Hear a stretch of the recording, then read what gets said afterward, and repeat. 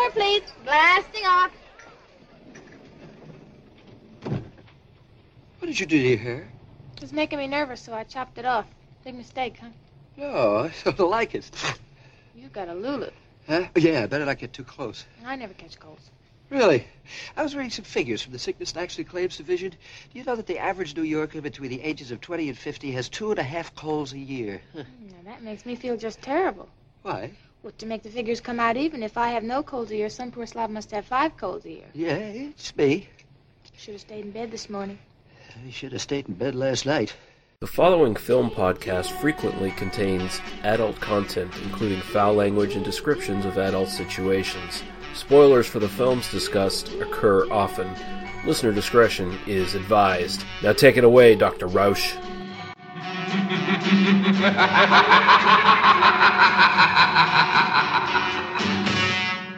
They must be destroyed on sight.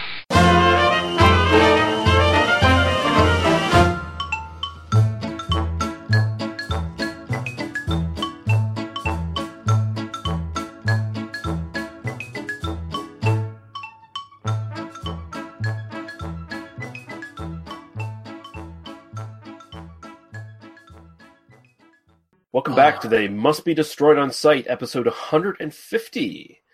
Wow. Yeah. Auspicious occasion. Yeah, we're here. 150. Yeah. It's, We should have planned something, I guess. I think this movie is worthy of. It's actually one of my favorites. So Yeah. So I'm your host Lee. That's the way it crumbles, cookie wise, Russell. And I'm joined by my co-host Daniel. Just because I wear a uniform doesn't make me a Girl Scout. Harper, how you doing, sir? I'm doing well, and technically I was never even a brownie. I was debating of whether using that quote or I think it's only fair to warn you that you are now alone with a notorious sex pot.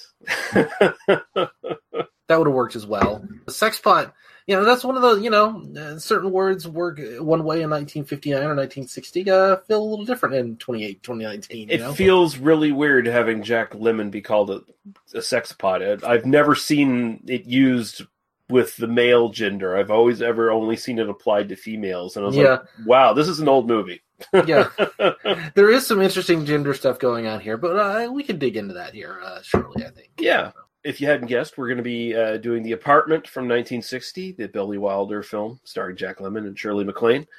But before we get into that, I do have a couple quick comments to breeze through here. So quickly go to these from our Facebook group. First one is from Jeff Williams, and he says, suggestion of the week. And this implies, Jeff, that you're going to suggest a movie every week now on the Facebook group. So I'm going to kind of hold you to that. To do this. But he says, sounds like it's time for Lee and Daniel to cover a film about racial intolerance or one about frying eggs on the sidewalk. This does both and features a great cast as well. And the movie is Tick, Tick, Tick. I think it's starring Jim Brown, if I'm not mistaken. And he's a black sheriff who's elected into this like really racist town, I guess. And all kinds of shit goes down. It looks like an exploitation Blazing film. Saddles, the drama. Yeah, or maybe it's Blazing Saddles, the blaxploitation. I can't quite tell. I didn't go deep into looking at it, but from the posters and some of the pictures and stuff I saw, it looks like it's kind of a 70s exploitation film of some sort, or 60s. I can't remember when it was made, but yeah, I said we put it on the list, so there we go. Definitely, we'll do it soon. Mm. By which I mean sometime in the next 10 years. Yeah. And then we have a comment from our friend Gary Hill from Cinema Beef Podcast, which is a podcast you should check out if you have not, because he's awesome. And he says, guess who has 2 thumbs and really disliked Ocean's 8? And then he posted a picture of, I guess... John Krasinski from The Office. Okay. Yeah, it's Jim from The Office pointing fingers at himself, pointing his thumbs at himself. Yeah. I'd actually kind of want to hear why you don't like that movie, Gary, because I thought it was lightweight, fun, and charming. So I'd be interested. Totally agree. But that's it for comments. So thank you guys. And of course, if you join our Facebook group, They Must Be Destroyed on Sight on Facebook, and you leave comments for us, we will always read them on the podcast and respond to them. So there you go. We can move on now to what we've watched the last while. I've got nothing to mention. I mean, I could mention that I'm watching the new season of The Punisher, but I'm only 4 episodes in. I really like what I've seen so far, but I'll leave it at that. But I know you have something, Daniel. So Sure. Well, I have actually, now that you mentioned that, I do have one thing. The third season of A Series of Unfortunate Events came out. okay, And that show is much better than you probably think it is, just based on, the awful Jim Carrey movie or whatever. I really was liking that show when it kind of first premiered in 2016. They really crammed these into production because, it's about 3 children. One of them was a baby in the first season. oh, okay, yeah, And they were definitely, they intentionally pushed this through production so they could get, all the books adapted. I've never really read the books. They were kids' books. I worked in a bookstore around the time that the last book came out. And so I had some exposure to them, but I really had no kind of knowledge of what they were. But this third season in particular has just, this story gets darker. It feels very 2019. At first you think it's kind of going to be this kind of formulaic, silly kind of genre pastiche, because the whole thing is these 3 children, their parents die in a fire, their house burns down, and then they end up sent off to this kind of series of awful situations, all involving this guy, Count Olaf, who's trying to get their fortune. Every book was adapted into 2 55-minute episodes of the television show. And at first you think every one is each book was going to be a different scheme for Olaf to get their stuff. And then very quickly, after 2, it starts to become something much more interesting, where there's this secret society that their parents were involved in, and then a whole bunch of different characters. And and particularly in the third season, it really starts to be about what does it mean to try to do good in the world? Do our actions really determine our morality, or is it our intentions and that sort of thing? And yet it never loses that sort of whimsy. It's imagine if Tim Burton was actually good. That's kind of what this series is. It's produced by Barry Sonnenfeld, who you'll remember did Men in Black and many other things. That's been really good. We've been kind of running that on a loop in the house the last few days. So I really, really thought that series ended well. And since you mentioned The Punisher, I figured, something else that's good on Netflix. One little movie I wanted to mention, just because I rewatched it again kind of late at night, before bed one night. We got a giant Roku TV as our Christmas gift to ourselves. I think I mentioned that a couple episodes ago. And so we get access to a bunch of free movies on this whatever service. It runs an ad every 30 minutes, and you just go whatever. But you get some of the pleasure of actually watching stuff on TV. It used to be when you just tune in and go, oh, this is on. So I rewatched UHF for the first time in I think 20 years, maybe not 20 years, but close to it, 15 years or so. I'm not going to say it holds up, because I'm not sure it was ever really that great to begin with. I feel like it really speaks to a very particular moment in pop culture history, because even when the movie was made, the movie was released in 1989, and all those old UHF stations were going out even then. It was the very tail end of that era. And in fact, I think in some markets it was released as the Vidiot, and it was supposed to be they were reaching into that VHS era. But now all these sketches feel surreal YouTube stuff, or stuff that would be on Adult Swim or whatever. Right. And it does feel like we've kind of wrapped all the way back around to where that stuff just feels kind of contemporary again, despite the fact that it's literally referencing movies from 30 years ago that, the Conan the Librarian sketch and that sort of thing. But there's a lot of kind of silly surrealism, and it's kind of a cute little movie. And if you haven't seen it in a while and you don't want to actually think, put it on.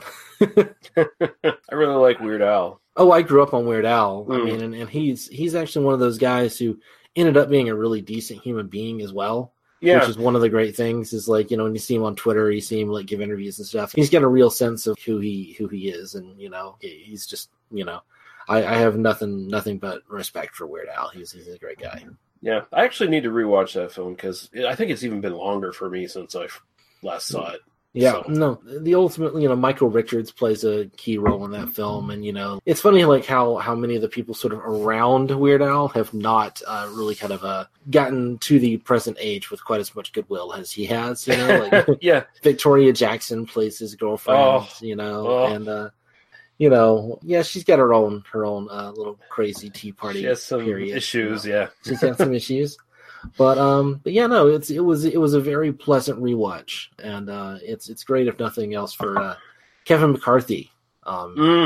He plays kind of the main villain. I was kind of reading the Wikipedia page while I was watching the film or rewatching the film.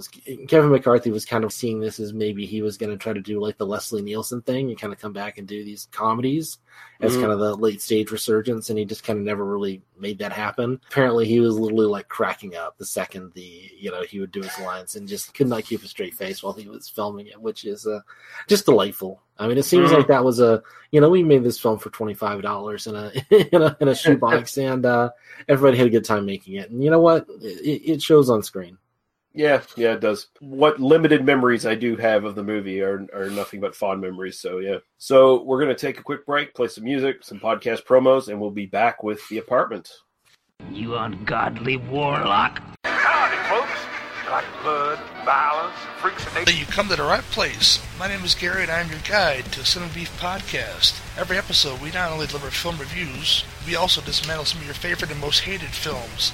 Sometimes for the better and sometimes for the worse. Hey, you shut your face! If we want to hear you talk, I will shove my arm up your ass and work your mouth like a puppet.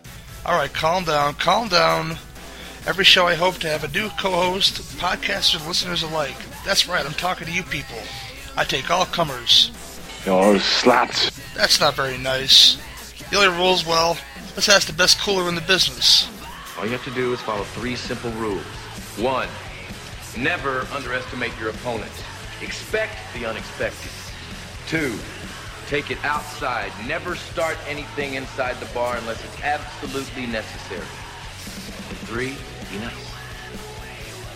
So join the insanity and please vent your frustrations. I'm available on TalkShoe, iTunes, and Stitcher Smart Radio. And remember, here at the Cinema Beef Podcast, if you got beef, I've got the grinder.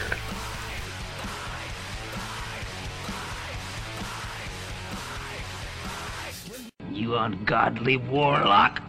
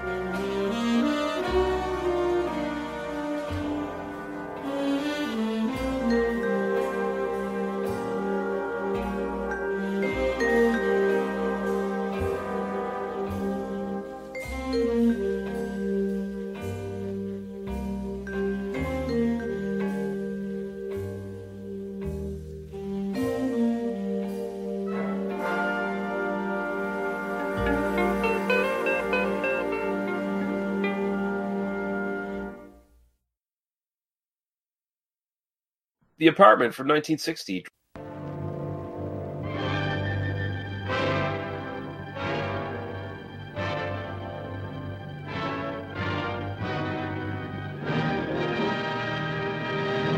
Ingredient number one, a very warm, very wonderful story about a boy, a girl, and a very special kind of problem. Did you hear what I said, Miss Kubelik? I absolutely adore you. Shut up and deal. Ingredient number two, a brilliant cast. Jack Lemmon in a delightful role which gives full rein to Jack's amazing versatility. Shirley MacLaine, whose glowing warmth lights up the screen like a Christmas tree. Fred MacMurray. This is a Fred MacMurray you've never seen before. You know, you see a girl a couple of times a week just for laughs, and right away they think you're going to divorce your wife. I ask you, is that fair? No, sir, it's very unfair. Especially to your wife. Yeah. Ingredient number three, Billy Wilder. There's nothing quite like that Billy Wilder, some like it hot kind of laughter.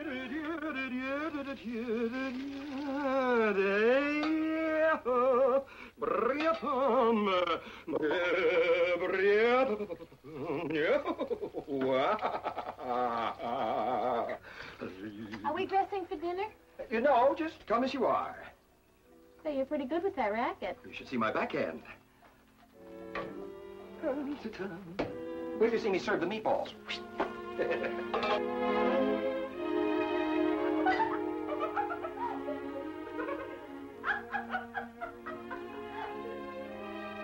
Mildred, he's at it again.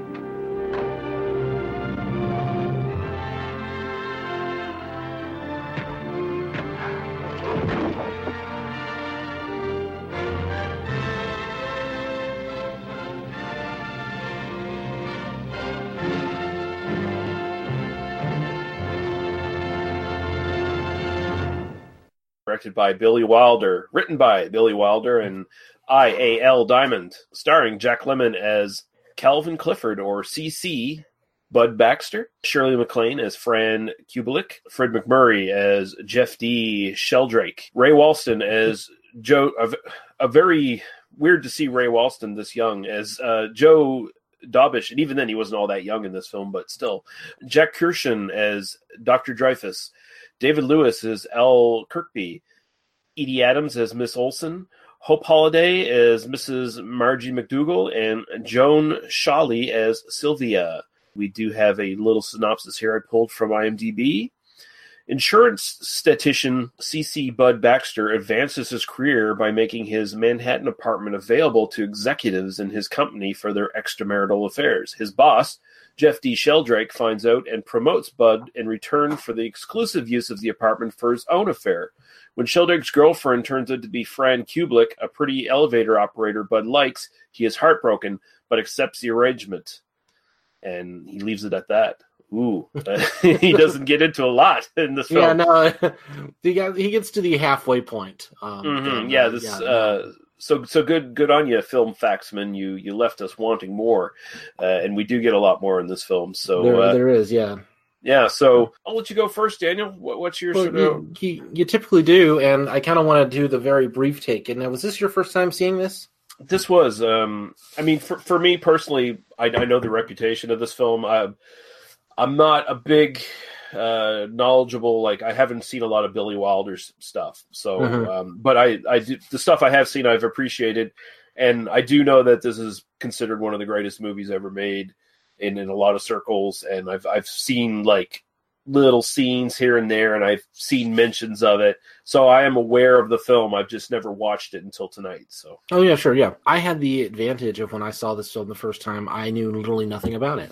It was one of those, I caught on Turner Classic Movies, sometime, I don't know, 2002, 2003, somewhere in that, era when, you would just kind of flip channels and, TCM had it on, and, Robert Osborne comes out there and he says, well, this is, Billy Wilder's The Apartment with Shirley MacLaine and Jack Lemmon. And, you tell a little anecdote and then it gets you kind of involved. You're like, oh, I want to see the movie now, and they're about to play it. So good on you, TCM, for getting my attention. And And I kind of, you do a lot of that, like you just kind of watch the first 2 or 3 minutes and kind of go, yeah, I'll just kind of move on and do something else, I was immediately hooked into this film the first time I saw it, and just absolutely fell in love and had no idea that this was like considered a classic.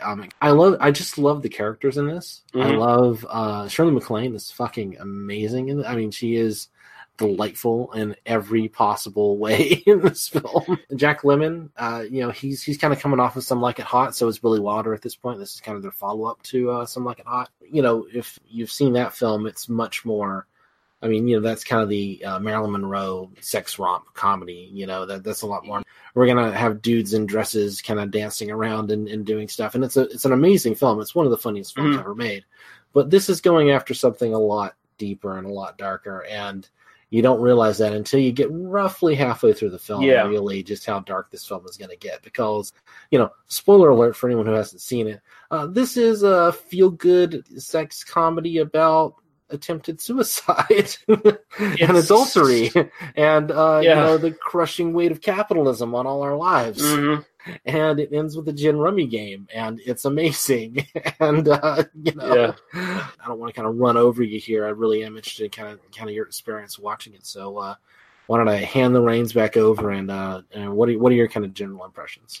Yeah, so even though I did know the film's reputation, and I did in general sort of know the bare structure of the plot, I was totally blown away by how this movie just sort of unfolded things. And I mean, this is a 2-hour movie that doesn't feel like 2 hours, because I was surprised. I thought it was like an hour, 40 or so. And then, kind of coming back to rewatch it, it's like, holy shit, that's 2 hours. Like 2:04, Yeah. Like that's a real, especially in 1960, that's an extended length film, Yeah. But I'm watching this and I'm like, okay, so it's got Jack Lemmon. I know Jack Lemmon's reputation. I've seen him in a lot of stuff, and he's done really good dramatic work. But I'm feeling like instantly, okay, so he's doing the more goofy Jack Lemmon. He's doing like the Tom Hanks before Tom Hanks did Tom Hanks. Oh yeah. He's doing the good version of Tom Hanks, like early period Tom Hanks. And I'm like, oh, I'm on board. Okay, it's gonna be fun. It's gonna be whimsical. It's gonna be light. And then slowly it turns into Mad Men, the comedic film adaptation, basically. And it's doing Mad Men contemporaneous to when Mad Men was a thing, It was actually made, it's actually earlier because it's like shot in 1959. Yeah. And Mad Men kind of starts in 1960. And yet it's basically doing everything that Mad Men was trying to do over however many seasons that damn show ran. Well, yeah. In 2 hours, It predicts the whole thing, because everyone who's in management in this company he works for is got a mistress. And so, it's got a very dire opinion of management and big business. I was just like sucked in by how beautiful the black and white photography. The version I watched was off of Vimeo. And I assume it's probably one of the Blu-ray prints, because, man, every detail in this just pops right out. Like, it's a fucking beautiful film. I watched this on Amazon Prime this time, and this was, it's a phenomenal print. I did get to see this on the big screen back when we had an Alamo in this town. Womp womp. It looks... To see this, seeing this on the big screen was just one of those, like, holy God moments, because, you start picking out details that you didn't even... notice necessarily. It's just that good. It's just that amazing. There's just so much stuff kind of constantly, but it doesn't feel hurried. It doesn't feel like it's like pumping information at you, but every single scene has point, and it has kind of a comedic beat. It has a character beat. It has a thematic resonance. It's such a tight, amazing script, and then it's just filled with these phenomenal performances. Sorry, I said I was going to let you talk. I'm just filling in the details while you're, No, and from what I understand, like, a lot of the script was either written on the fly or rewritten on the fly at the very least as they were going. So just the amount of talent behind this, both on screen and behind screen, to make a film this tight and well constructed and just beautiful to look at and to watch. I was drawn in by the characters here, like you mentioned, how good all the acting is in this. a lot of these characters at the forefront, at face value, they just look like, okay, they're your stock comedy characters in this little whimsical comedy from the late 50s, early 60s. A lot of these characters end up becoming much deeper and much more interesting as the movie goes along, and you get these unexpected little sides to them, like the doctor who lives right next door in the apartment building. My wife literally was, I mean, particularly on this rewatch, she was kind of going, yeah, that's certainly a Jewish doctor. Yes, you know? That's quite the Jewish stereotype in a movie. I mean, it runs right up to that edge of being like horribly offensive. And yet, well, I don't even think it gets necessarily that far. But when you first see him, you expect him to go, "Oh, Meshuggah," he's in his apartment with the pretty ladies. It doesn't quite do like the Mickey Rooney in Breakfast at Tiffany's, level of thing. It's not quite, it doesn't go that far, but it's definitely, it's like, oh, there's a Jewish man in this movie, Yeah, but although Billy Wilder was himself Jewish, so Yeah, but I mean, it feels like the actual truth in stereotypes, comes out. So it's those qualities, but then his character takes a really quick turn because there's a very serious sort of switch in this film halfway through the film. Man, then he just becomes a serious professional who is very judgmental with Cece, in part because Cece is perpetuating a deception in order to basically protect the honor of this lady that is and his bosses, thing. So I mean, the whole thing is that he's been not really telling his neighbors or his landlady, what's going on, and they all think he's like this party animal, constantly bringing women over and having loud parties, but really he's sitting out in the cold. And while he's like lending his apartment to these executives at the company he works for, you get a sense like, he's almost just trying to be a nice guy. Like he just sort of, but also he knows that he's going to get promotions because of it. And there's some little bit sort of, as much as we want to like Jack Lemmon in this film, and as much as I do like him in this film, he's definitely kind of a flawed character because he's definitely currying favor and he's definitely kind of using this to his advantage. And, he's constantly kind of like, look at what a big shot I am. I mean, he's definitely not a, he does not have sort of the heart of gold that you, might anticipate, The way I read it is he's very socially awkward and immature. And this was, and this situation that he sort of finds himself in, he's accepted into the boys' club, basically. That this is his way in, right? And he wants that. At least he thinks he wants that. I mean, by the end of the film, he realizes what a shitty person he's been and rejects that. But yeah, he's generally not a bad guy. He's definitely a nicer guy than all these fucking people he's hanging out with, because they're all really shitty people. But he does have this innate sense of honor, and he does have morals, although he definitely bends them quite a bit and makes excuses for those bending of morals to self-rationalize them. Right? I guess you don't get the sense that he's actively tried to use this to his advantage to like manipulate people into giving him promotions and stuff. He's not painted that way. He's painted as more. He's kind of lucked himself into this position, and as long as he's in it, he's going to take advantage of it. And, he's sort of bought into the values of the system and, the values of this kind of corporate ladder, but not in sort of the toxic way. Do you, But like he flirts with Kubrick and he's like, oh, I could put in a good word with you with, the manager and all that, like he's definitely kind of using the sort of the office to curry favors or to kind of use his, kind of newfound power or whatever. He doesn't quite do it in a lecherous way. No. There's never a sense that it's not. I'm not claiming he's like using it as that. I mean, he's just kind of willing to play the game, and I think that's kind of the movie. His character arc is, he becomes less and less willing to play that game once he sees the kind of real. I mean, once he has kind of a real experience, and I think that there's something kind of inherently problematic in the idea that he learns to be a better person after like the girl he's kind of smitten with tries to kill herself, but it's played as a real kind of character thing, and it's played like, I mean, a big chunk of this film is just these two actors, Shirley MacLaine and Jack Lemmon, sitting in the apartment and chatting and talking about stuff and playing Jim Ruby and kind of going through this experience together. And he sees it's not that like he learns to be a better person by her suffering. He learns to be a better person by seeing sort of the stuff that he's kind of not letting himself see, and kind of the unintended after effects of this stuff, and also seeing that the values of the people that he's enabling with this, who are kind of giving him all this authority, or giving him kind of promotions and raises and stuff, that the values of those people and the values of that corporation are not the values that are, you know, sort of that he wants to be a part of. You know.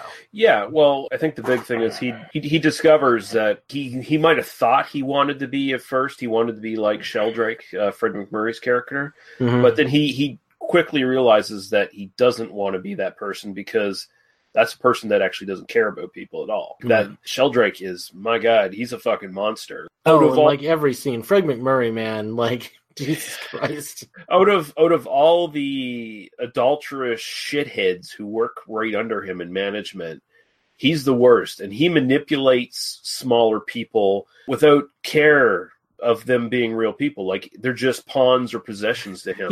You find out, like, he dated his secretary 4 years ago and kept her on, and she like paraded the new talent, I think was the word she used, you know, the new model in front of her for 4 years, and then like she supposed to feel bad, and she finally, you know, gets fed up and does something about it. It's like, and for a while, I mean, I think we're meant to kind of think that she's kind of poking her nose where it doesn't belong, right? But you know, when you finally kind of learn the you know, the history there, it definitely puts a different spin on things. This is definitely worth seeing more than once, because for instance, one of the first things that Jack Lemmon's character says to Shirley MacLaine, they're in the elevator, and he like compliments her haircut. And she's like, "Oh, I chopped it off." Pretty quickly, you learn that, you know, I mean, Jack Lemmon is complimenting her and saying, "Oh, this looks really nice. I'm glad, you know, it looks good on you." And also, she looks fucking adorable.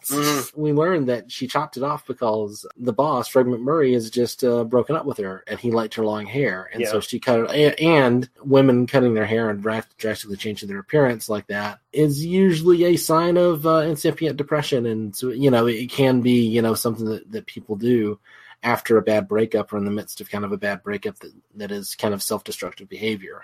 Yeah. And it is just like all that's in like literally 2 lines of dialogue. You know? There's such subtly dark stuff leading up to the overdose, the attempted suicide from Shirley MacLaine's character, and Fran and Cece are both kind of broken people in a way. Fran much more so. She's much more mature and knowing. She kind of knows she's fucked up, whereas Cece might be kind of lying to himself a little bit.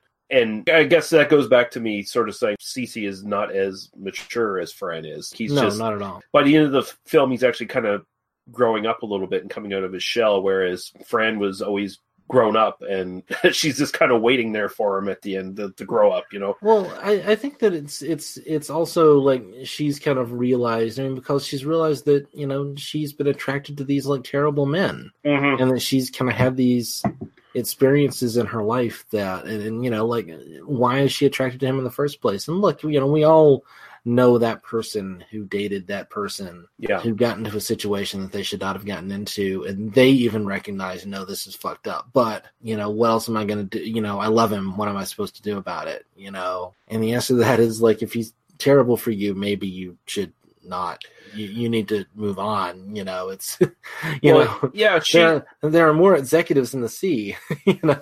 Yeah. Well, I mean, and she genuinely fell in love with him at first because Fred MacMurray's character is such a fucking monster, but he puts on a human face and a charm when he needs to, right? Oh man, I love the moment. I mean, you know, because he's like playing with her, and she says, you know, like, "You're playing with me. You're just keeping me on a string. You know, this is, you know, play that record again," or whatever. Then when he runs into Baxter, and he's like, "Oh, you know, a girl, you know, you tell him it's just going to be a fun time," and then next thing you know, they think you're going to leave your wife. Right after he's essentially said to her, like, "I'm going to leave my wife," and it's like, you fucking chud, you a slime ball. He's such a piece of shit. Yeah. Once Cece kind of realizes what he potentially could become, and he doesn't like that at all, and he starts to stand up for himself, and then, you know, Fran sees that there's a better way. Like, they're both victims of this system. Cece kind of wants to be part of the system at first, and he's a victim in that way. She just wants love, and she was genuinely in love with this dude, and he just threw her away like trash, just like he threw Yep. away every other woman he was with. And it's this whole sort of patriarchal boys club thing in this. And on top of that, the capitalist, hey, work harder, make more money, or otherwise, fuck you, Right. kind of system. And it's also subtly interwoven in this. Like it never feels like it's overtly knocking you over the head with anything. It just feels also natural, and at the same time, it fools you because there's so much just great whimsical comedy stuff from Jack Lemmon and Shirley MacLaine, and their banter is so great, and there's these funny little side characters, and you're like, oh, it's a great little comedy until you hit the 1 hour mark, and then all of a sudden all these little things start seeping out even more so and overtly, and you're like, oh shit, there's so much more going on in this movie, and I see why it's 2 hours now. Yeah.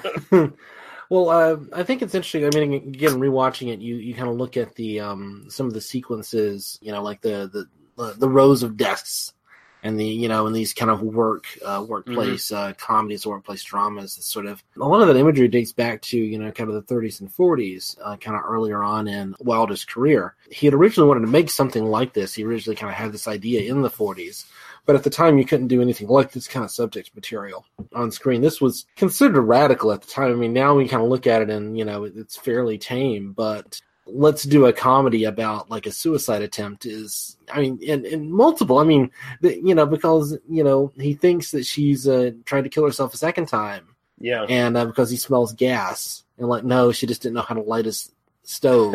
And she was trying to wash his socks. Yeah. And then later on, there's the moment where, she comes up and she hears what she thinks is a gunshot. That's the one moment of bullshit in this film, because there's no champagne cork ever that ever sounded that vividly like a gunshot. Like, that's a little much, but I think I'm gonna let it go just because I think that there's sort of the psychological element of it. I give it the excuse that actually what you hear is what Shirley MacLaine thinks she hears in her mind. Right. Yeah. So I give it that excuse, and it's like I would make excuses for this film anyway, just because it's fucking good. And I mean, even one kind of like sour moment towards the end is not gonna ruin the totally ruin the reality for me. I was just totally taken out of it. Also, the limp noodle on the tennis racket is like, that's dried up by now. I know what dried pasta looks like when it's been sitting out for a couple of days. So believe me, I'm aware. The person who did continuity in this film should have been fired. Yeah, absolutely. I mean, what garbage. Billy Wilder, the biggest hack ever. Yeah, tell me about it. I love God. There's so much we haven't even touched on. It's like fucking the problem we had with Stray Dog last week. There's actually too much to talk about in this film unless we do like a 4-hour podcast on it, or unless we do like Sometimes I wish we'd watch the film and then just do like a pause and be like, okay, here's what's going on in this scene. It's amazing. Do a live com, but just pausing the film instead of trying to do a commentary track. Right. Because I kept, like, there were moments, I didn't take notes with this, I was just kind of casually rewatching it, but there's so much, some of the dialogue, some of just the way that, I mean, all the, like, that's the way it crumbles cookie-wise, I mean, and that sort of construction that kind of comes back over and over again. And when she uses it at the end, it's a sign that, oh no, I've kind of, and it's not even, like, I don't even know that we get the sense that she's fallen for him. I mean, we kind of get kind of the love story ending, kind of thing, where she's going to come back and play Jim Rummy with him. But I think it's more, it's kind of, it reminded me a lot of, like, Scott Pilgrim, the way that ends, and where it's more like, we've kind of agreed to try to make better people of ourselves together. Yeah. It's nice. Again, I feel like Jack Lemmon's character, he's more of a boy, and he is definitely in love with her. Like, he makes these grand gestures. He says that thing about, I was Robinson Crusoe and then I saw your footprint in the sand. Like, that's something a 13-year-old thinks of, right. Kind of thing, right? And she's, okay, that's really cute, and I like you, and let's see where it goes. Let's play Jim Rummy and see where it goes. That's where it ends. It ends on that sort of mature note, because this movie is very slyly written. The dialogue, like you said, is really good. There's a lot of double entendres in this that slipped past a lot of people back in the day, but now they're blatant. Even the gesture she makes after one of the manager guys, when you first see Fran, taking the elevator up, and he slaps her on the ass. One of these days, I'm basically just going to get your penis caught in this door and chop it off. Yeah.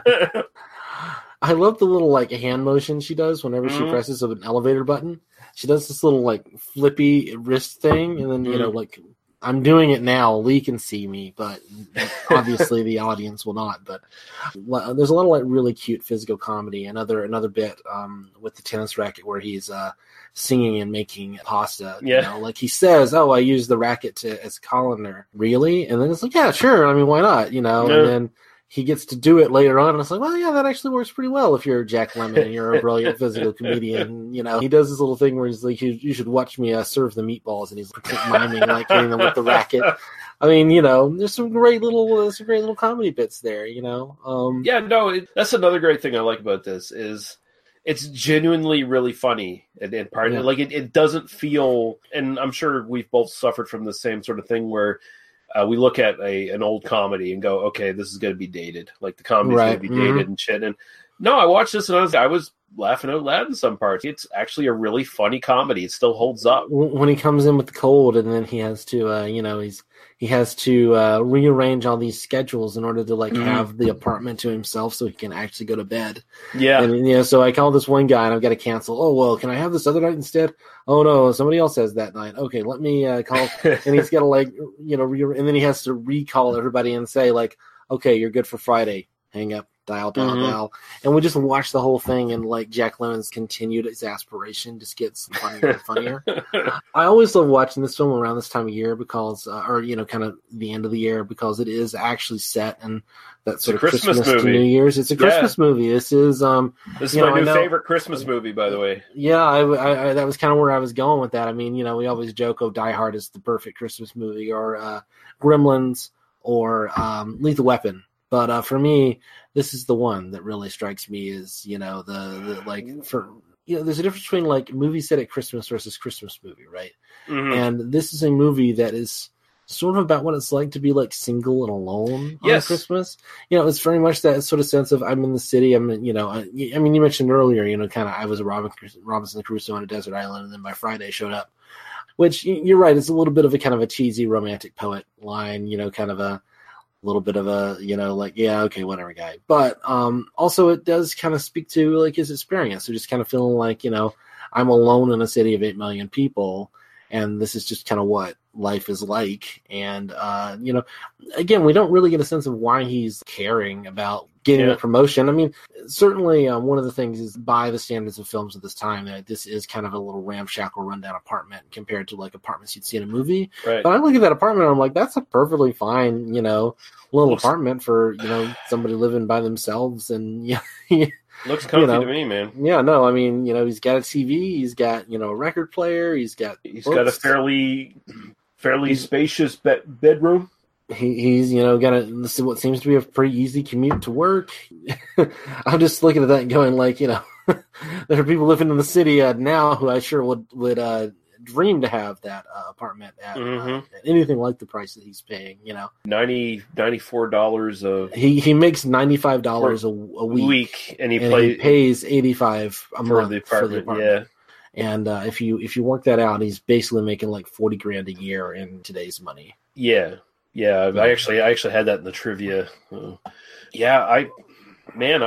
This is probably my favorite movie I've seen this year so far. First time I watched this. Sure, no. Yeah. Obviously it doesn't get to go on my list, but it would definitely be on that list for sure. I also there's a great little moment. I just want to bring it up. I feel like we're not really doing this film justice because we're just like, go see it. If you haven't seen it, it's brilliant. Like do there's hardly any problems I have with this at all. One of the great little moments is he goes on Christmas Eve. He goes to the bar and he hangs out and he drinks like I think 7 martinis or something like that. Yeah, he's lining up before the bar floozy comes over. And before that he was at the party or whatever, was he not? Right, and he had a couple of drinks at the party. So right? he's pretty drunk at this point. He's pretty hammered. I mean, you got to think, okay, it's been a few hours. I mean, he's not like pounding him back, but he's kind of pounding him back, Yeah. Also, New Year's Eve party, who knows? They're probably watering down the drinks a bit. Could be. Yeah. But then he gets into this like little one night stand thing with this bar floozy. Hope Holiday. who's great in this. Like I just love. She blows the straw wrappers at him to try to get his attention, and I'm not having any of this shit. Yeah, he's not. He's everybody's reveling but him. And she comes over and you buy me a drink, I'll buy you a song. She plays some music, and he's just like, oh, come on, like, really, we're not doing it. And then she starts talking about how her husband is imprisoned by Castro. And, same old sob story. My husband, the jockey, got imprisoned by Castro. He's 99 pounds and 5'2". How many times have you heard that one? Yeah, I mean, he asked her, was he a revolutionary? No, he was never mixed up in that stuff. It's just, And then she wrote a letter to Castro, and he still wouldn't let him out. Yeah, that rat Fink. I wrote him a letter 2 weeks ago, and he hasn't responded yet. I bet he didn't treat Che Guevara this way. Yeah, I mean, it's just such a it's such a weird little aside in this movie, that you just kind of get this little scene, and it's counterpointed with one of the darkest scenes in the movie, where Sheldrake Kubelik gives him a gift that she thought he would enjoy. It was like, yeah, we're gonna have to keep this here. I can't take it home. Right. Then he just gives her $100 bill, which again is $4,000 or something in today's money. Yeah. Or $1,000 or something like that in today's money. So I mean, it's a fairly substantial gift. And but he's like, I can't be seen out actually buying something for you. People would talk, So he gives her money, and then suddenly she's like, okay, I guess I'm going to take off. I guess I'm going to get undressed now. And he's well, what are you doing? He's like, well, you paid for it, right? I mean, and that's. Yeah, he's like, you're not that. Don't say that. You're not that cheap. It was $100 ain't that cheap. No, that's not cheap at all. That's pretty pricey, I gotta say. Yeah, no, and that literally leads directly into her, trying to commit suicide. In lieu of a suicide note, she just puts the $100 bill in an envelope with his name on it, and it's astonishing. Like, again, I saw this knowing nothing like this was going to happen. Yeah. When you run into that, the movie went there. Like, really? This movie actually went there? So you get this kind of cute little funny talking about Castro in a broad New Jersey accent alongside, our heroine is killing herself with pills, Mm-hmm. Yeah, it's this really weird balance that works really well. And it works brilliantly because immediately, he gets up to the apartment and, he kind of realizes what's happened. And he has to kick out the new girl, and I feel bad for her because she thought she was going to get some, and and I liked her. It wasn't her fault. I liked her a lot. I'm like, let's party. Let's have some fun. Introduce some Polly in this situation. Yeah. I'm sure she'd be down for some. It's like once she wakes up, once she wakes up, let's ask her and see what happens. I guess we're gonna have to keep her awake somehow. God, and I mean, let's bring the Jewish doctor over. It's not like he's doing much. Yeah, I mean, he's got a lovely wife though, feeds her soup and all. And so he brings the doctor over, and then he really gets and the funny thing is, at this point, he's still in the I've got to protect her reputation, but also sort of the company's reputation and my boss's reputation, and I mean this sort of belief. I mean, I think that it's weird today for us to kind of think that to the degree that CEOs were considered paragons of virtue around this time. I mean, this is certainly still during that time, pre-Nixon, pre-Watergate. I mean, and some of that is people kind of saw through the propaganda, but I think there was definitely. I mean, people saw just a regular CEO the way the normal internet douchebag sees Elon Musk or something today. Mm-hmm. It's just sort of, well, I mean, he's the CEO, so clearly he knows something. Yeah, clearly he's got this company we have certain standards of propriety and certain standards of behavior, and it's like, no, you're actually the worst of all of them. You asshole. Yeah, no, it's a brilliant sequence. It's a brilliant, and the movie never really gets back into quite that level of fun that it was at before. No. At that point, you've really kind of turned. You've got this new kind of thing going on, and while there's still a lot of funny stuff, and there's still a lot of interesting stuff, and still a lot of kind of character work that's happening, suddenly you realize you're in a much darker film than you were to begin with, and this film is willing to not pull the punches in that way. Right. A lesser film would have had Cece eventually. There something would happen that would explain to all the characters who live in the apartment building with him that he's not really this disgusting playboy that they all kind of look down upon. they'd come to realize, oh, he was just protecting this woman's reputation, and he was, and he made some mistakes, but he's generally a really good guy. They never really get to that point, although the Doctor still clearly has a respect for him and likes him, and I think the Doctor, it's funny how they don't actually say anything, but I think the Doctor sort of gets it. It feels like he kind of does, because they leave on good terms, right? Once he leaves the job, he shoves that, shitty... Yeah. He shoves that nice job right back in McMurray's face, and then, I can't imagine that the conversation he had with the Doctor, with the neighbor at some point, was, honestly, something like, oh, I had to leave that job. They were, it was, what's the place for me or whatever. Honestly, I feel like the Doctor actually kind of gets it at that point when it's on New Year's when he's clearing out his apartment and he's getting ready to leave, and the Doctor comes over, and the Doctor, it almost feels like he's testing him. Hey, I've got a couple other doctors over, and we got some really hot young nurses over there if you want to come over. And he's like, no, I'm sorry, I gotta leave, I gotta go. It almost feels like there's a little bit of a test going there, like, is he really this guy, or is he this other guy? Yeah, I mean, I don't see it as much as a test as much as, kind of a genuine sort of attempt to, to reach out. Could be that too, yeah. But, hey, we got a couple of hot nurses. I mean, I'd be like, oh, sure. No, I don't have a problem with that, like. Yeah, if this was 1975, there'd be the swinging nurses, and let's do it. If this were made 7 years later, Anne Margaret would be one of those nurses, and yes. Then we can have Anne Margaret and Shirley MacLaine, in the same sexy movie. Throw like Raquel Welch in there as well, or something. Might as well. We're just going to remake the Queens. Yeah, we're going to do it in English, and with Jack Lemmon in all like parts of it. Yeah. I mean, if it means I get to see those women naked, Jack Lemmon can stand there naked in front of me. I don't give a fuck. But yeah, there is no nudity in this film. In case you're curious, but there's just lots of double entendres. It's pretty sexy though. It is. You got to say. I mean, Shirley MacLaine. Oh my god! I mean, she's a little cray cray. But in real life, but she is lovely in this film, and I fall in love with her again every time I see this. She is just so fetching and amazing, and I think she's really doing the thing of giving us a real performance. I mean, this is not at first you think she's just going to be kind of the cute girl in the movie, and like no, she's the heart of this movie, and no, this is one of the most well-written and well-performed female roles I've seen in a movie from this era. Like, it's very deep. She was nominated for Best Actress for this. Yeah, she didn't win it this year, but she was not. I mean, this did win Best Picture in 1960, and this was kind of our 1961 or whatever. This is kind of considered to be, one of the times the Academy actually got it right. Right. I've only got like two other points I want to mention here really quick. I had a thought that there's the potential to take this story and make a really gritty noir about it, like a gritty and perverse noir, if you want to go neo-noir.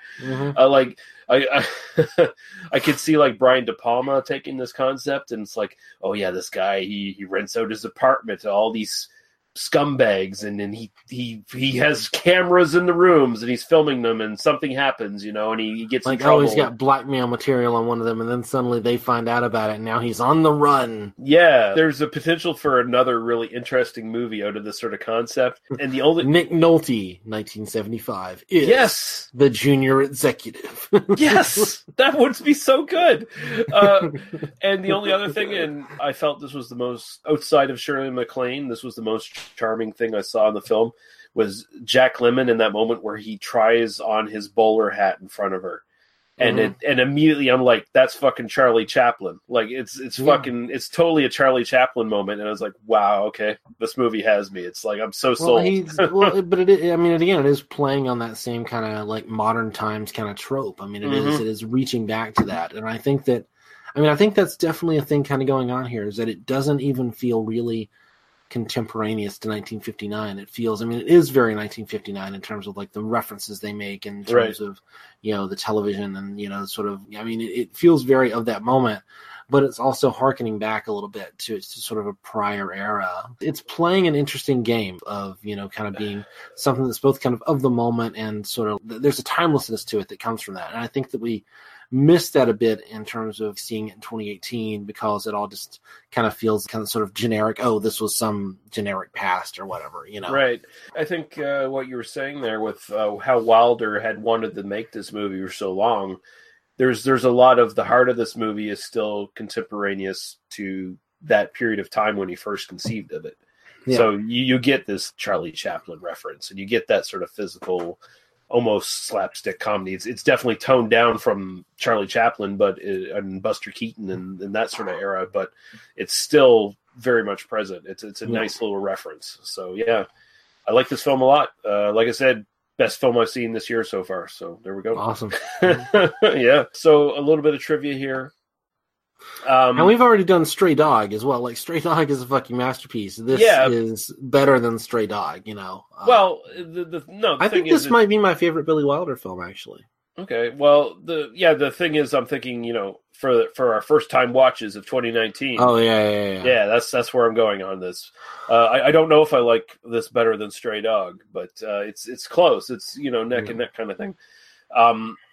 So for this film, Billy Wilder became the first person to win the Academy Award for Best Picture, Director, and Screenplay. And this was the last black and white movie to win Best Picture at the Academy Awards until The Artist in 2011, which is pretty interesting. And Schindler's List did in 1993, but that had color sequences. And right. Schindler's List is, Let's never talk about Schindler's Yeah, it's not that. I have another podcast on which we might get to cover that one. So, you know, it's not the great movie everyone makes it out to be. To create the effect of the vast sea of faces laboring grimly and impressionally at the desks in the huge insurance company, and this is one of the cool things about this movie, how there's this sense of space in this film. He's confined in his apartment and he seems comfortable there, except for after it becomes used so many times, and he's definitely comfortable in the elevator with Shirley MacLaine, but then whenever he's, you know, uncomfortable, he's in these big open spaces, like he's sitting on a park bench or he's in this fucking massive office building. Basically what they did with this, and this is just a practical effect thing, full-size actors set in the desks in front, and as you went along in the shot, there were children dressed in suits at tiny desks towards the rear. So the room was definitely not as big as it looked. And then you get even further back and it's just like smaller desks with cutout figures operated by wires moving, like fucking ingenious stuff. Like, there's a million examples of the production design and Billy Wilder just making calls on set to get things in this, and it's great. Like, again, 4-hour podcast, we'd cover all this, but well, and also, I mean, just in terms of like the, you know, directorial genius, you know, for, you know, roughly half this film is set in one location, you know, at one time or another, and that's really remarkable. Also, I mean, you know, while there are some exteriors shot in New York City, most of this is shot like on a stage in California as well, and you never get that sense. Never do. No, I believe it's completely organic, that everything is like right there. I found a blog post that they actually tracked down some of the locations that are in the film. I'll send you that link so you can put it in the show notes. It's just kind of like then and now, and sort of they track down like the address he gives isn't the actual address, but it turns out to be just a couple of blocks away. And, you know, so they, you know, it's been remodeled since then, that sort of thing. And, you know, like and they found like the park bench and like, that actually is walking distance from where the apartment's supposed to be. So, you know, good job on that. I mean, you know, it's one of those, like, it actually seems like, like a genuinely somebody put some effort into this, you know? Yeah. I mean, I think you can see it. We were having a discussion about how movies, you know, how you can pick out more details on the 55-inch screen or whatever you have now. This is a movie perfect for that shit, because there's so much going on in this film. Well, even like after he fires the pretty secretary, the next time, you know, Jack Lemmon comes up there, he's got a new secretary and she's 70 years old. I mean, it's just, you know, and I'm not blaming an actress or a woman for being, I mean, you know, that's not fine, but it is very clear, like, you know, get me one I'm not going to want to fuck. Yeah, it speaks to Sheldrake's character, what a monster he is. Nasal spray that Jack Lemmon uses in the film was actually milk, because that's the only way you could get it to appear on camera, basically. So he was squirting milk into his nose, which is something. That's a committed actor. CC, just a poor accountant, but inside his apartment are two authentic Tiffany studio lamps worth hardly anything when the film was made, but now are worth between $30,000 to $40,000 each. Bud's salary is $94.70 a week in 1959, or $769.26 a week, just $40,000 a year in 2014. His rent is $85 a month, or $690.47 a month in 2014. And I guarantee you that apartment would not go for $700 a month. No. Interesting fact here, political-wise, the film was lauded by Soviet bloc critics as an indictment of the American system and a story that could only have happened in a capitalistic society like New York. At a dinner honoring him in East Berlin, Billy Wilder said the movie could have happened anywhere in Hong Kong, Tokyo, Rome, Paris, London, etc. When Wilder said the one place it could not have happened was Moscow, the East Germans broke into thunderous applause and cheers. When the ovation died down, Wilder continued, "The reason this picture could not have taken place in Moscow is that in Moscow nobody has his own apartment." And the remark was met with grim silence, apparently. So, interesting. I mean, anytime you have a stratification of resources that are being controlled by a few people, this basic sort of thing can happen. If it's not, the CEO of some insurance company, but, the politically powerful player on a workers' council that gives out the plum assignments or whatever, it's the same fucking mechanism. Right. It's not. Socialism would solve this problem, but, the Soviet Union, not really socialist. No. They were very authoritarian, asshole, shithead, state run bullshit. Yeah. And murderous regimes and all that sort of thing. We don't need to get into that. But, so we'll go there. Most interesting thing that I think, and this goes back to how kind of scandalous this movie was for its time. According to Fred McMurray, after the film's release, he was accosted by women in the street who berated him for making a dirty, filthy movie, quote unquote. One of them hit him with her purse, apparently, at some point. Fred McMurray's fan mail was overwhelmingly against his role as the no-good chief executive Sheldrake. Yeah, Fred McMurray was like a big star prior to this. He did a lot of great stuff. He did like a bunch of sitcoms. Like he was this kind of, which was he on Father Knows Best or My Three Sons? I can't remember. Before this, he had this really stalwart Hollywood career. Like he was kind of like Henry Fonda in a way, where he was, America's dad or whatever. Like the guy everyone liked. I think about this performance with Henry Fonda and Once Upon a Time in the West a lot. Like it's a very similar kind of switcheroo there. Yeah, because you could believe, because originally when you see him in the film, when he's kind of berating Baxter for, you think I don't know what's happening in this company, you think I don't know what's going on here, we can't have this in our company, and Baxter's like, no, never again, it's never going to happen, of course not. And then he's like, I'm sorry, I thought you were a bright guy, I'm told you were astute, give me the fucking key. And it's not quite, I just shot a small child in the face, like Henry Fonda and Once Upon a Time in the West. Not far removed. It's on that spectrum. Yeah, but the response shook him so much he vowed to never take on another such role. Although, also, that's a little bit of sweetening of the thing there. Also, another reason he ever took on such a role is because Disney. He just signed a contract with Disney, and they offered him a lot of money for shit like the Shaggy Dog and stuff, where he became, where he really became America's, smiling dad character. Like, hey, Fred McMurray, everyone likes that guy, kind of thing. So, and Tim Allen swore he would never again play a serial killer. Allow me to go make 85 Toy Story sequels now.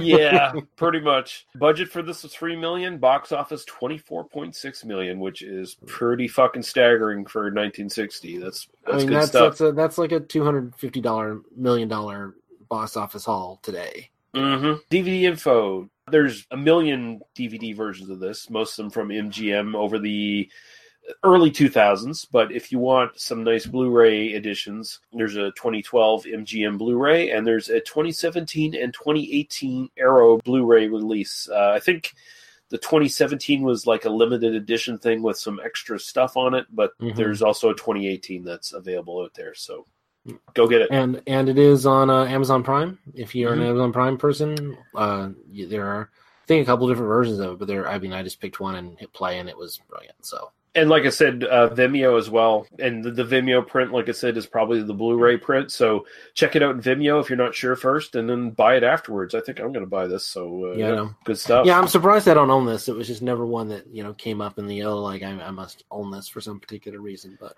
I've watched it quite a few. I mean, not a lot. It's one that I don't like kind of revisit a lot. But I think I am going to try to start watching this around the holidays once a year. I think this is going to be like it is a Christmas movie, man. It's kind of one that deserves to take a deep dive into and keep coming back to it and looking at all the details and getting all the nuances, because there's a lot of shit going on in this film. Yeah. So Daniel, what are we doing next time? Next time, I put this out to our friend of the pod, Jack Graham. I love being able to say that. Friend of the pod, yeah. I put this out to our friend Jack, who has been on this podcast a few times, and I just said, "Hey, is there anything you want to see us do?" I've been enjoying doing the black and white movies, and I just kind of want to keep doing that for a little while. And he recommended the Battle of Algiers, and so we're gonna do the Battle of Algiers next week. Nice, little bit that I looked into this, which I have not seen. So, yeah. But I've heard is astonishing. So I'm looking forward to it. Yeah, the little bit I looked into this, it's got some newsreel documentary type shooting style in it. It's got a Ennio Morricone soundtrack to it. I'm on board. Yeah. You had me at black and white and Ennio Morricone. Yeah, like that just sounds cool enough as it is. But there we go. So it's going to be the Battle of Algiers. We're gonna talk about something the French doesn't want to talk about all that much, because that's not hard to do, really. Find things that the French aren't really too comfortable with talking about. Ixnay on the revolution, Ixnay on the imperialist bullshit that our country participated in, like all the other countries, but we don't own up to it even more so. Yeah. So that's going to be it. Daniel, where can people find you on the interwebs? You can find me on Twitter at Daniel E. Harper if you want to follow what I'm doing lately. I do have a new podcast, which people seem to be enjoying, which does not involve anything that goes on this podcast, but it is with my friend Jack. It's called I Don't Speak German, and it's examination. We're going every week as long as we can kind of keep them up. An examination of the various figures, topics, and concepts and ideas and events of what's been going on with the white nationalist right over the last couple of years, because I've spent a lot of time listening to racists yell at me through podcast form. So if that sounds amusing to you, we've been getting pretty good reviews on it. We would love to get that into more people's ear holes, because I think that it's a kind of an important thing to get out there for people. The first episode was on Richard Spencer. The second episode was on David Duke. The third episode, which we'll be recording this weekend, will be on the Unite the Right rally, which is in Charlottesville, August 12th, 2017. And that one is almost certainly going to be a two-parter. So we'll see where we go from there. We're just kind of picking topics. So if that sounds interesting to you, if you want to listen to Jack and me talk about horrifying people and things for about an hour a week, that's the way to do that. And it's both on Libsyn and YouTube now. And I'll once again provide the links for that in the show notes for anyone interested. And we are working to get that on iTunes. Once we get that on iTunes, I'm hoping to kind of spread it around a little bit more. But people seem to have a real resistance to actually subscribing to podcasts that are not on iTunes. It's like, weird. It's an RSS feed. You just plug it into whatever the thing is. But but at the same time, people have a real problem with leaving reviews and pumping up the podcasts they like on iTunes as well, because the iTunes interface is shit. Well, iTunes is complete shit. Let's just admit, iTunes has always been complete shit. Yeah, but they have complete market dominance on this stuff. That's the thing. And so everybody has their balls in a vice. Everyone with balls who wants to produce audio content like podcasts has those balls in a vice. Yep. if you do not have balls, you have some other piece of anatomy in some other very uncomfortable place. Your pussy is being pinched by iTunes. Whatever, and not in a fun way, for sure. No, not in a fun way. Definitely not. You're forced to deal with iTunes if you want to gain any kind of audience at all, and yet they make the process of getting on iTunes completely opaque and nasty, and so much so that you basically just pay someone else to do it for you, and then they reject you for no reason, because we've been trying to get other podcasts on there, and we can't figure out why. Like, it just never seems to work, and you just kind of shrug your shoulders and go, well, I guess we're just not on iTunes. And then when you tell your people about your podcast, you go like, hey, look, you should check out my podcast. It's in this place. Like, oh, is it on iTunes? No, I don't know why. You mean I can't click on just iTunes and have it automatically downloaded? I actually have to go to a website and download it with a physical link? You mean instead of clicking on the button that says iTunes on it, I have to click on the button that's two over from that? That's got an RSS. I have to click on that button? I don't understand how that works. Yeah. No, that's too much work. That just sounds like bullshit. Yeah. That's the same people who put timestamps on YouTube videos. Same fucking Nazis. I hate them all. Anyway, you can find that at idon'tspeakgermanpod.blogspot.com, I think is it's going to be linked, so everyone will find it. Check it out. Yeah. And of course, you can find us at tmbdos.podbean.com, where you can find our, if you want to go there, Apple Podcast link, and our YouTube and our Facebook group. And, we are now going to be banned from Apple Podcasts. That's going to be the thing. Like, they know we just whined about them, and it's over now. It's over. We just talked about the man, and now the man's going to bring the hammer down. Yeah. That's all right. I don't give a fuck. Maybe I'll let him use my apartment and, to fuck his mistress. And then, like, well, you can keep your listing there. We got some really nice listings if you'll let me, let my girlfriend, try to commit suicide in your house. Like, hey, if you let the Mark Maron podcast fuck some chick in your apartment, we'll keep you on the surface. And not even Mark Maron himself. I'm just imagining like some gestalt of the podcast, like walking into my house, like some 2D representation of Mark Maron, like yelling at me and then telling me like about this coffee that his. It's been a long time since I listened to that podcast, but it's pretty much the same thing. Yeah. Anyway, I don't even know how that works, but it's funny. All right, I think we're done. Let's get out of here. Thank you, everyone, for listening. Thank you, Daniel, and we'll see you next time. Bye-bye. Cheers. Bye.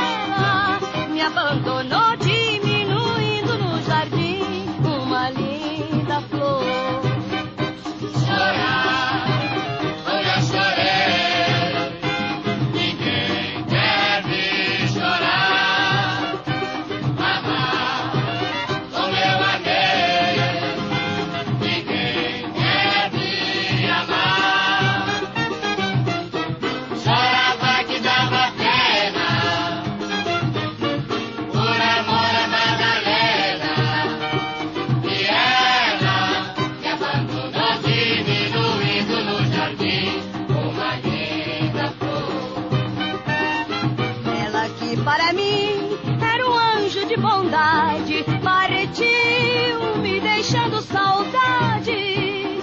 Eu que era feliz, tornei-me um sofredor, porque perdi meu grande amor. Chorar, como eu chorei, ninguém deve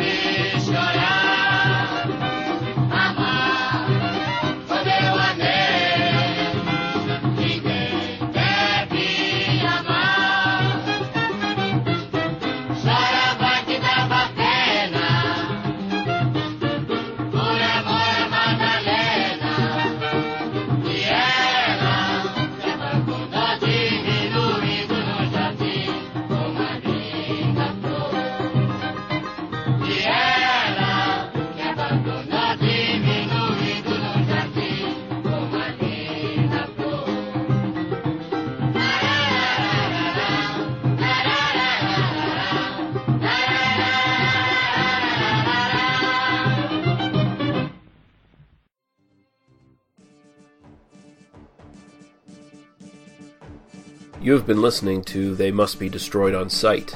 For other episodes, our links to Apple Podcasts, YouTube, and our Facebook group, as well as links to podcasts and websites of similar interest, please visit us at tmbdos.podbean.com. Thank you. Drive through.